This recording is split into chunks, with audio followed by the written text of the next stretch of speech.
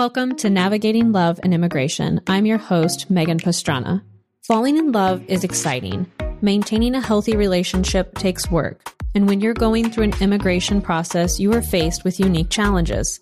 This podcast is for anyone in a cross-cultural relationship who finds themselves lost in the labyrinth of U.S. immigration. We will interview relationship experts, explore the stories of real couples, and provide important tips on starting the next chapter of your lives together.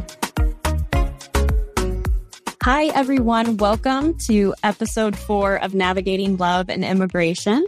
I'm super excited because in this episode, I have an amazing friend and guest and relationship expert with us. Her name is Marie Elizabeth Mali.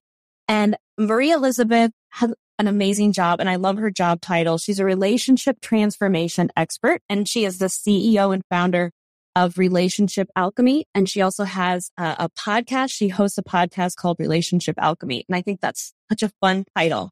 So what Marie Elizabeth does is so beautiful. She really works with individuals and couples to go through and navigate those heavy challenges of love to turn it into gold, just like it sounds, relationship alchemy.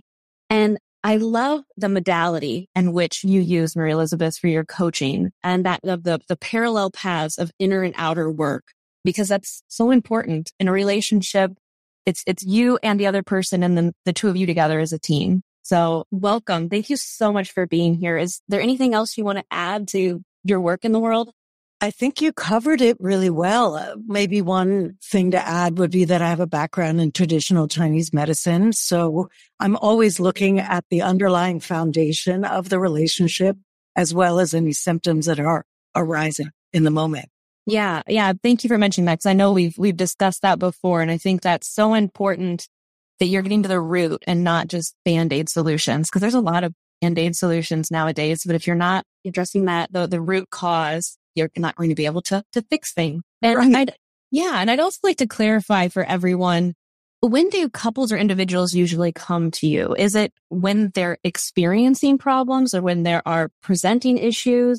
And when do you recommend that couples or individuals look into work like this with relationship expert work?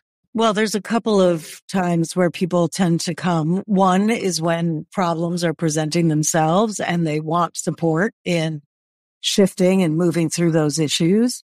But another more hidden reason people come is the relationship is good and they want to know how to take it to great, because relationships have a lot of potential to both grow us individually and grow us in relation to another person.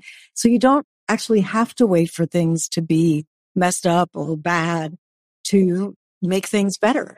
In fact, I think the more you learn how to up your skill when things are good, you can go so much further because you're not trying to remediate something that has already started to break. Yeah, that's so important, because I know a lot of the couples that I work with, their relationships are new and they're in that very magical phase of falling in love. And it's so exciting. And it's not something that's necessarily on their radar, that potential for that trajectory of growth personally and in their relationship. And so I think that it's so important to be considering that path is a path of growth individually and together. And so I'm very excited for our discussion here today.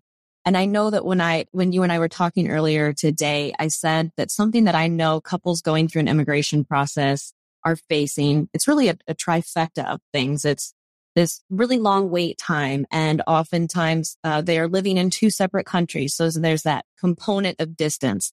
And then there's a component of maybe being in limbo while you're waiting for certain phases of the case, be it a work permit or the actual green card, and just feeling this inability to plan fully for the future because you're waiting on this immigration process. So it's a lot of, like you're calling, those heavy challenges of life.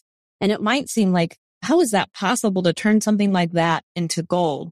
But I really wanted to have you talk about this slow and flow practice that you talk about in one of your podcasts for dealing with difficult times, and any other advice you'd have for couples confronting these kinds of difficulties. Wonderful. Well, my first invitation would be to, especially if you are in different countries, is to don't immediately go to the difficulty of that and what a bummer it is and all of that. as best you can, try to reframe that separation time as an opportunity to get to know each other more deeply and in ways that you may not use when you're together. When you're together, it's yummy, it's juicy, you can touch each other, you can be physically intimate, you can be close. But when you're separated, that piece is taken away. So then there's an opportunity to get to know each other more deeply on the level of communication and conversation and get to know each other's stories more deeply and your history. So there's really a chance to deepen intimacy in innovative and new ways, let's say over Zoom or FaceTime or whatever you have access to, phone, if that's what all you have. But you can really get to know each other in such a deep way because you are having to rely on basically communicating with each other without other opportunities to be together. So in some ways, there's less distraction, I think, because you might have to work a little harder initially to get excited about, okay, well, let's play some games over FaceTime. Let's ask each other questions. There's a wonderful resource that was put out by the New York Times that was 36 questions to fall in love. And you could find that for free online and ask each other a question a night, something like that. So there's ways that you can use the time where you're physically apart that'll still build more intimacy between you for when you come back together. And then you'll already be connected and there won't be as much kind of gear change to then be together. Mm-hmm. So how does that land before I go into the slow and flow? Yeah, that's so beautiful because that's kind of advice that I give, to couples too. And I know a lot of couples do things like that. I love hearing the ways that they're being creative to connect. We have a couple that'll talk about cooking with each other and they might be on two completely different time zones, right? One cooking breakfast and the other one's cooking dinner, but they're doing something together there on Zoom or whatever platform that they happen to be using. And I've even had couples tell me that they'll fall asleep with each other at night through like a platform like that, just having the camera or whatever, feeling that connection and just feeling like they talk until they fall asleep. But I think it is very beautiful to really deepen that emotional connection and get to know each other better because it's really easy the day to day that we don't necessarily take that time to connect and talk because we have it. We're together, right? It's easy to just get into a routine and to make that deep connection. So I think that's beautiful. And we'll definitely find those 36 questions and post that too so couples can use that. Awesome. So about flow and slow and flow practice, this is something that my partner and I have talked about quite a bit. We met in a personal growth community where this idea was talked about. So slow practice is the time that you put in, basically the time on the mat of any practice. So this can apply in relationship, but this also applies with your own, let's say your meditation practice or your yoga practice or your exercise practice. There's any number of places you can apply this idea. So slow practice is where you're doing your practices each day. You're showing up to the Zoom call. You're talking to each other. You're connecting. Or if you're together, you're having conversations. You're asking questions. You're building that intimacy when things are basically good so that you have some spaciousness in your life enough to do your practices and have a repetitive, ongoing relationship to your own interiority and to each other's interiority. Flow practice is when life speeds up, when the shit hits the fan and you have to just go like you're in the middle of a move or something big is happening. And that's when you need to just be able to move as one, to move as a team. However, if you haven't been doing slow practice, if you haven't been building a sense of intimacy, a sense of team, a sense of connection during the easier times, it can be harder to access flow together when life speeds up, when you're facing a deadline or you're headed to your immigration appointment, whatever the stressor might be.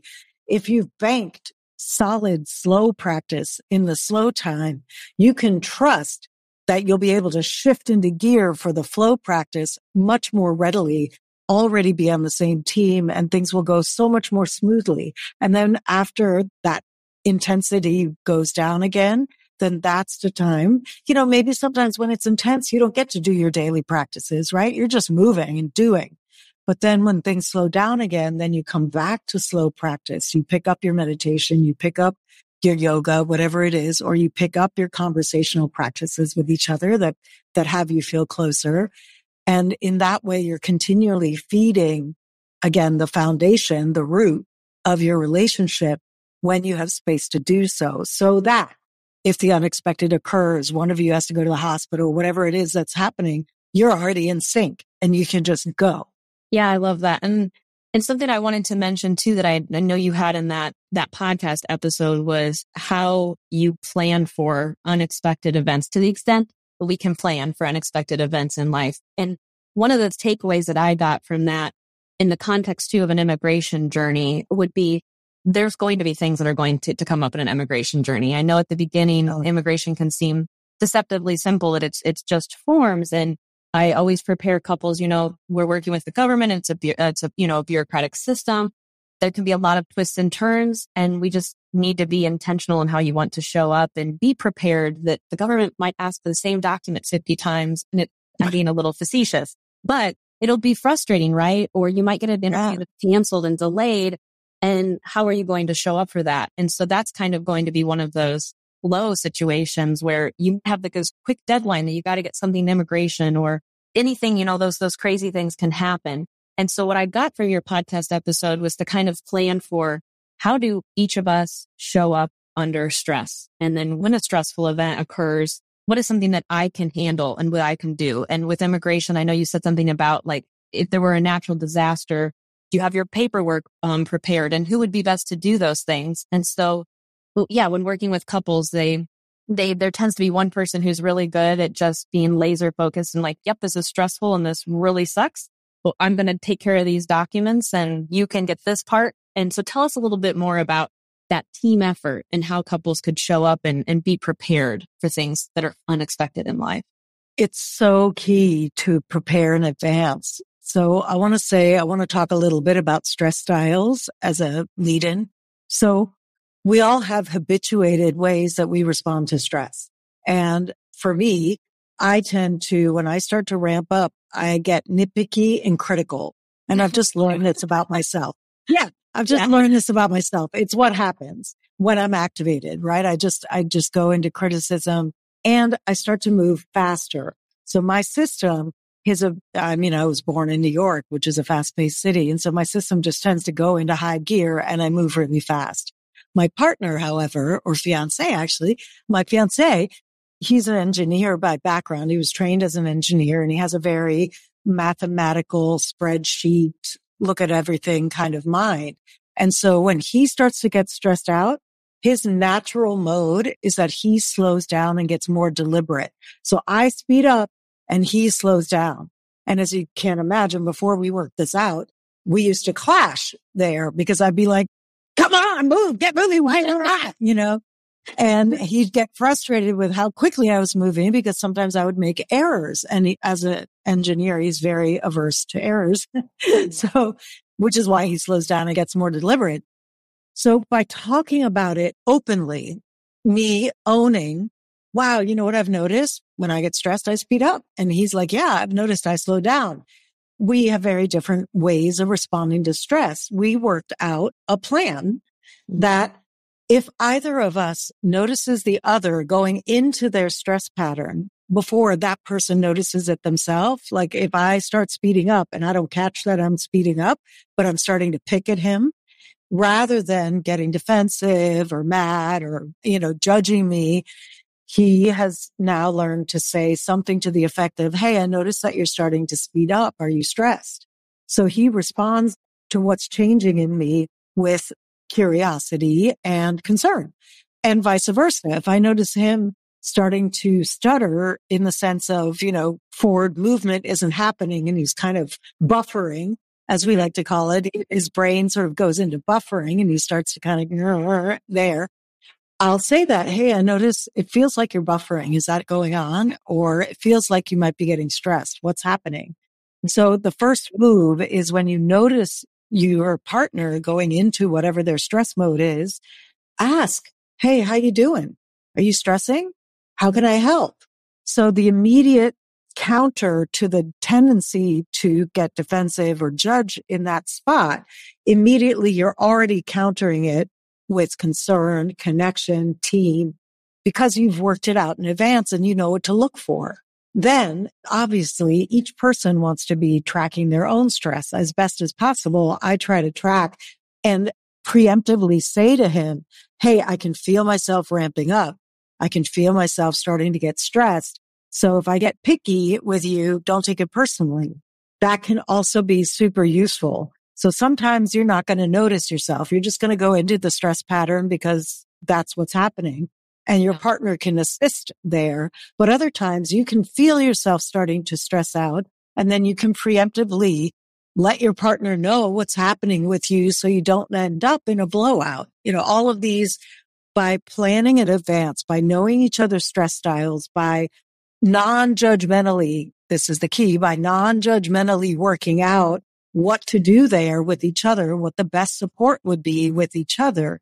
Then when the thing does happen and you do get stressed out, you already have some muscle memory and you know what to do there. Oh yeah, don't silently judge my partner and shut down.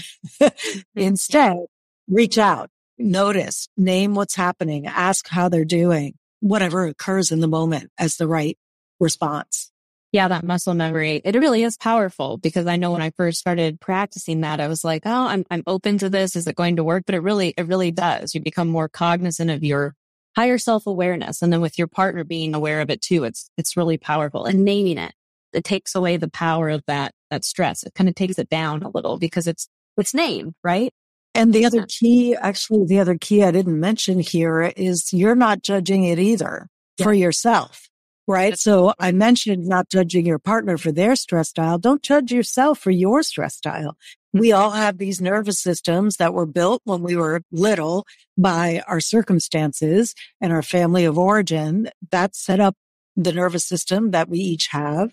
And we can learn to work with it and befriend it and make different choices. But it's not about shaming or making wrong what your default response is. It's just your default response, and that's okay, but it might not be the best response, and you have options to choose differently if you stay away from judging it and go and are able to stay with, well, what would serve the situation better here?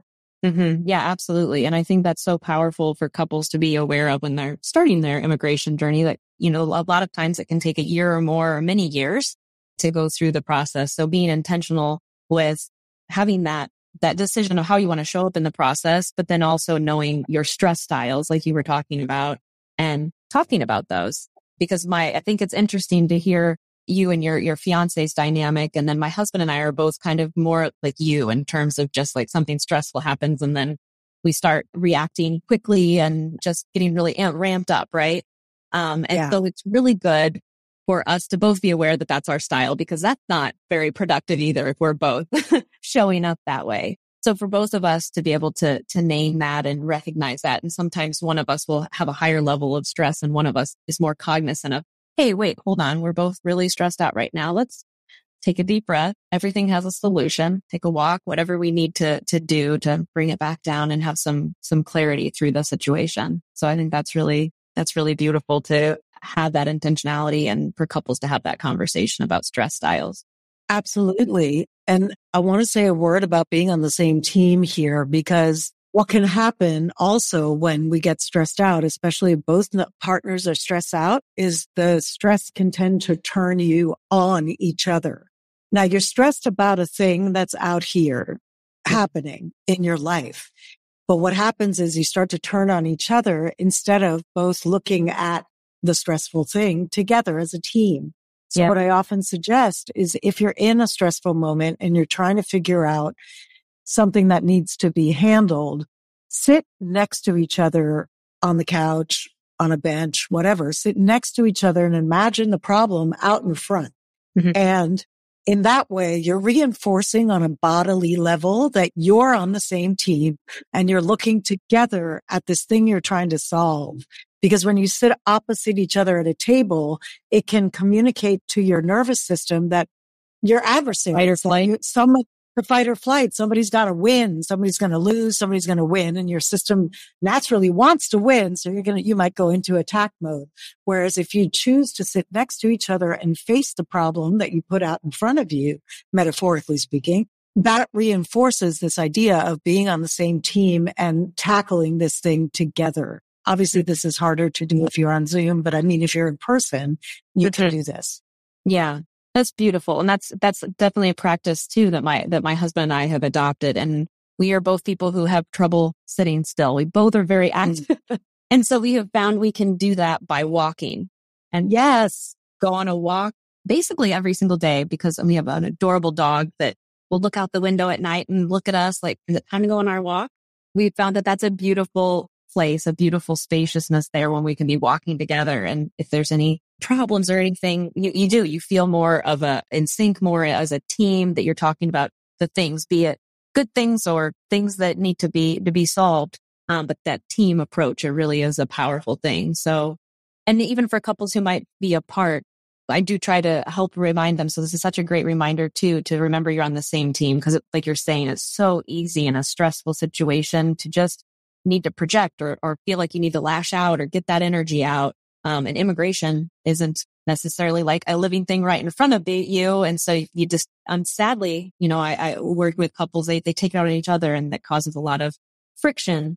And so just to remember that you're in this together, you're going to be more resilient by going through this process together and sitting next to each other or walking together and talking about, the situation or your future would be really powerful. So thank you for that team reminder. A couple of additions to that. It can be easier to communicate sometimes if you're not looking at each other. Have you noticed that? You can kind of access your own thoughts and share them more readily when you're next to each other. And sometimes when we're face to face, it's like, it can be more intimidating. Yeah, it can be more intimidating. The other piece I want to say about being on the same team is that you may not necessarily already have internalized in your being that your partner is on your same team.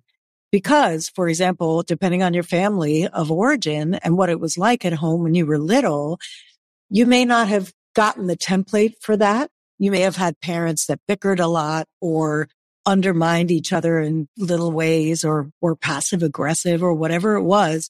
And if that was modeled to you, you don't necessarily move in the world with the assumption that your partner is on your team. So this is something that Patrick and I also had to develop deliberately, because I would sometimes get combative over something that he wasn't really fighting me on. I didn't assume we were on the same team. I didn't have that baseline. And so a lot of what we do when we do get into conflict, one or the other of us, because when you get into a conflict, it's easy to forget that you're on the same team. And one or the other of us will say, hey, hang on. What would unfold differently about this conversation if we remembered that we're on the same team right now? But now we've got a shorthand where we just go, hey, same team. And then you'd pause and go, oh, am I forgetting that this person I love most in the world is actually on my team? Am I treating them like adversary when they're not? And so that often helps to de-escalate conflicts back to a place where you can have a more constructive conversation, because even when you disagree, you can still be on each other's team. You can still be on the same team, even if you disagree about how to proceed. But remembering that you are on the same team, it can bring the vigilance down. It can bring the nervous system heightening down to where you can stay more constructive with, okay, you want this and I want this.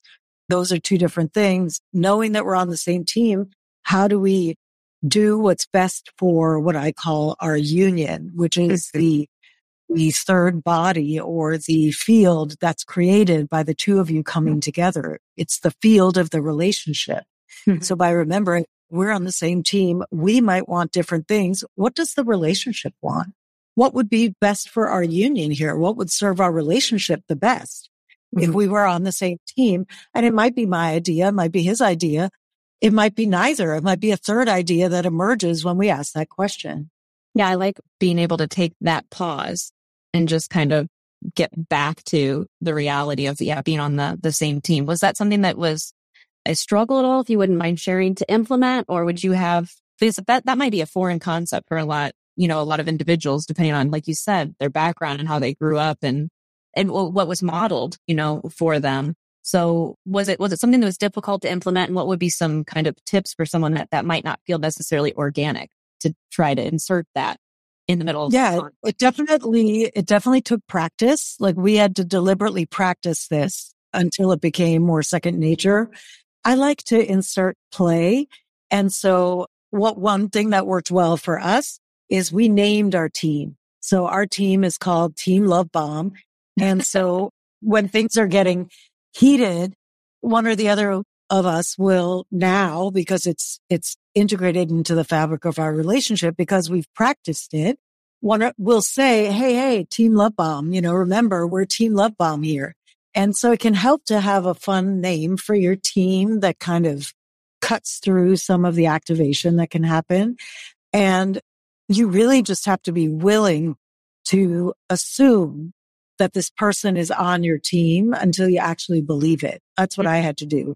I had to get to the place where it's like, oh, he's not trying to belittle me. He's not trying to get over me in some way.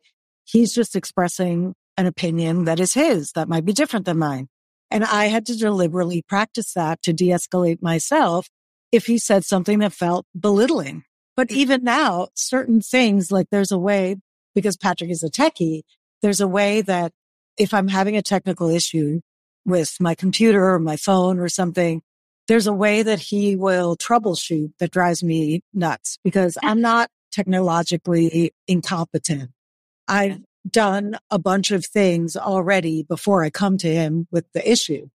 And then he starts going super 101 with me. Well, did you turn it off and turn it on again? Did you do this? Did you do that? And I'm like, oh my God, I'm not an idiot. Of course I did this thing.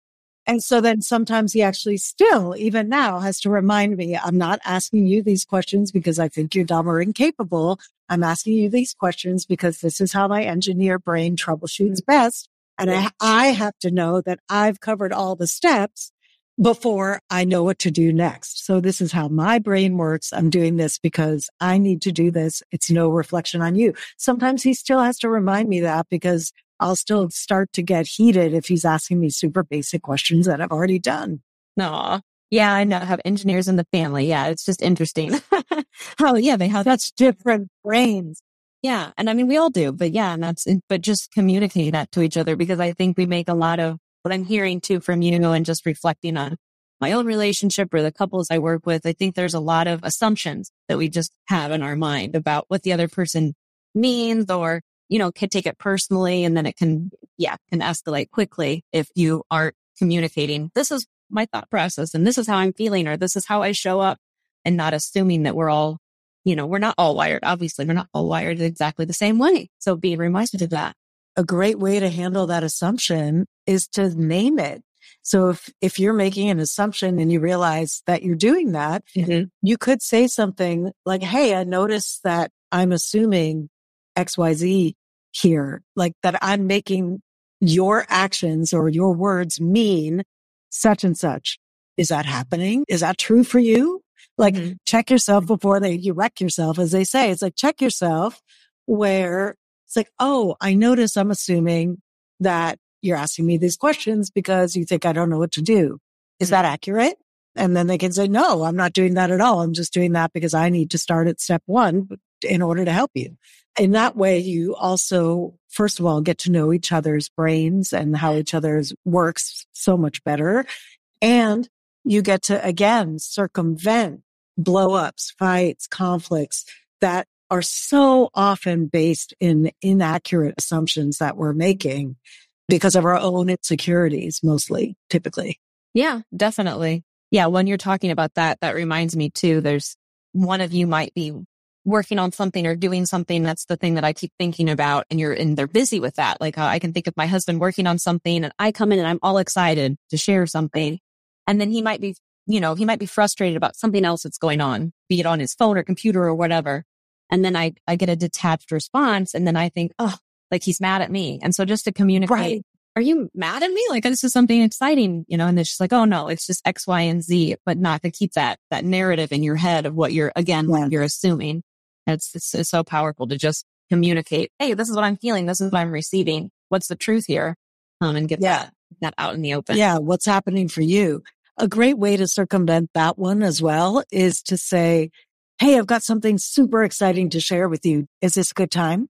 And in that way, you actually prime your partner's listening for that this is something you're excited about, and you prime them to respond. First of all, they get to say, no, this isn't a good time. I'm super frustrated with what's happening with my phone right now, and I don't have bandwidth. And then you say, okay, great. I'll tell you later. Let me know when you're available. Or if they say, oh, yes, it also cues them to put that thing down that they're doing, if they are in a space where they can put it down, and actually pay attention to you 100%, because that's just going to feel so much better to both of you than you telling your partner about something when they're otherwise occupied, and then their attention is split, and it's just jarring. It doesn't tend to go as well. Exactly. Yeah, that's so important. I know you and I could talk forever. I think this is just so fascinating, and I think it's going to be so helpful for not just couples going through the immigration process, but all couples, and also individually. So I'm so grateful for your time here today. And your time and expertise was just such amazing value. It was such a great gift. But I know you are such an amazing giving person that you also have a gift that you are wanting to share with everyone. And I will post the link below wherever you happen to be watching or listening to this podcast. There will be a link to this free gift from Marie Elizabeth. Do you want to mention anything about the free gift? Sure. It's called 3 Secrets to Having More Love and Connection in Your Relationships. And it's one of the secrets is actually the same team idea that we talked about, but the other 2, I'm not going to tell you. So you have to get the gift to get it.